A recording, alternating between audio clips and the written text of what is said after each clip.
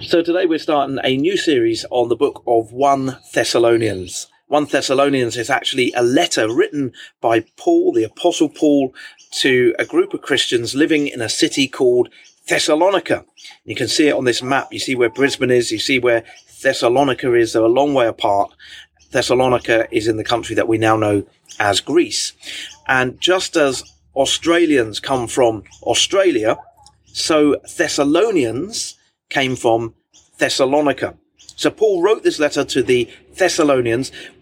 What do you know about Paul? Can you think of anything that you remember about Paul, the Apostle Paul? Well, Paul hated Christians. He was busy seizing them and throwing them in jail when Jesus appeared to him and he became a Christian. He became a follower of Jesus, and he spent the rest of his life spreading the good news about Jesus throughout the whole of the known world. Now, Paul went on some adventurous journeys, and he experienced many hardships. He faced some really tough situations. He was whipped 5 times on 5 different occasions. He was beaten with sticks 3 times. People threw stones at him and tried to kill him. He was shipwrecked 3 times. And on one occasion, he spent a whole night and a day in the open sea. He went hungry and thirsty, and he faced many other dangers. And on one of these journeys, Paul and a man named Silas went to Thessalonica. Now, the people of Thessalonica worship lots of different gods that they basically just made up. And when Paul told them about Jesus, they came to realize that there is only one God, and they became Christians. But some people there stirred up trouble for Paul and Silas, and they had to leave in a hurry. They had to leave this church that they'd only just started. Now, I wonder, have you ever made a sandcastle? Well, I'm sure you have, and I better know what happened to it. In the end, it just got washed away by the sea, didn't it?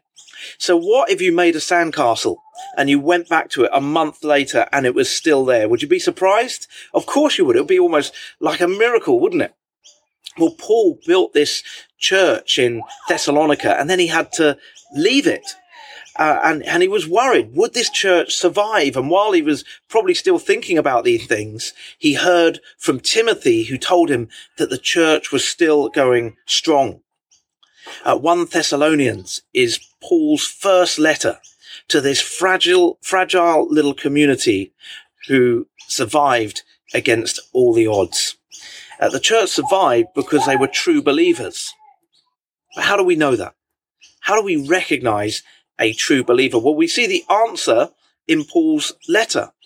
We know they were true believers because they were excited to hear about Jesus. Jesus changed the way they lived their lives, and they told other people about Jesus. Paul went into the synagogue in Thessalonica. A synagogue is like a church, really, for Jewish people. Christians go to a church building, and Jews go to a synagogue. So Paul went in and he told the Jews that Jesus is the one they've been waiting for. Jesus is the Messiah. And to the non-Jews, those people who weren't Jewish, he said, stop worshipping these idols made of wood and stone. They can't do you any good. You need Jesus. Who's heard the word gospel before? I wonder whether you know what that word gospel means. The word gospel literally means good news. The Christian message is good news. Now, what's the best news you've ever heard? I wonder whether you can think what that news is. For me and my family, the best news will be when we hear that Nana and Grandpa can fly out from England and visit us again. That will be the most amazing news. Now, how do you feel when you get good news? You probably feel excited and happy, joyful. Well, Paul says that the Thessalonians received the good news of Jesus with joy, and not just any old joy, but a special kind of joy that comes from the Holy Spirit. What do you do when you're excited and joyful? I wonder, do you jump up and down or dance or run about? You just got to move. Do you do a fist pump? Do you scream or shout with excitement? Do you just smile or laugh? Do you do all of those things at the same time?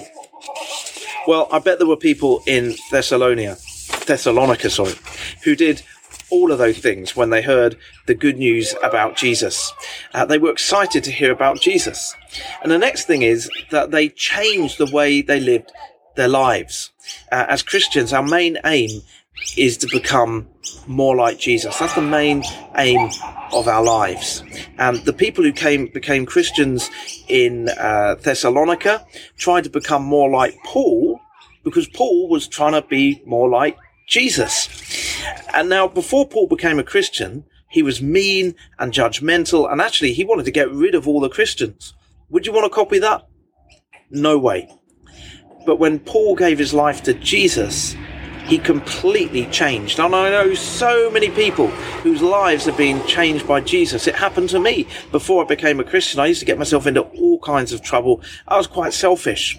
But Jesus changed me. That doesn't mean I'm perfect. Nobody is perfect in this life.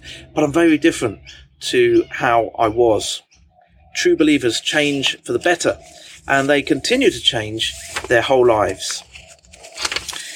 Finally, the Thessalonians told other people about Jesus. Now, imagine you got a phone call from the owner of Dreamworld today.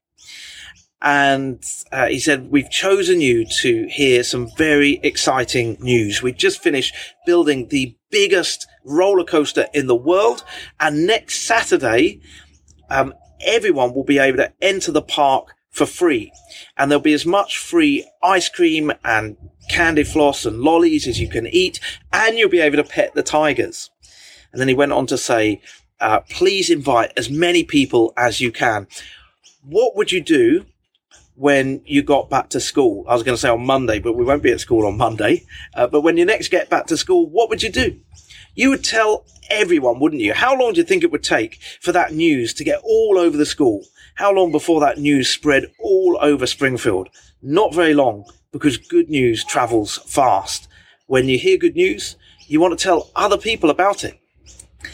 In his letter, Paul says to the Thessalonians, your faith in God has become known everywhere. It wasn't just that the Thessalonians told people about God, although I'm sure they did, but also people were able to see the change in them. And they started to talk about that. It became known everywhere. This group in Thessalonica, they turned away from these other gods and these idols, and they turned to the one true God. It was big news. Paul gave thanks for the Thessalonians because they were true believers who held their church together through some really tough times. So how do we know that they were true believers? Well, they were excited to hear about Jesus. Jesus changed the way they lived their lives, and they told other people about Jesus. And we need to follow that same pattern. And let's get excited about the good news of Jesus. Let's allow Jesus, by his Holy Spirit, to change us and transform us, to change the way we live. And let's tell other people about Jesus, not just through our words, but through the way that we live, the things that we do. Let's pray.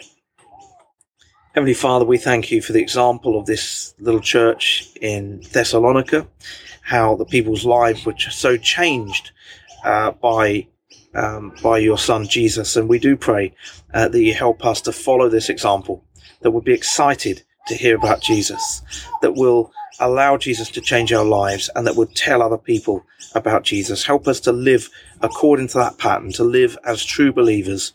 And we ask this in Jesus' name. Amen.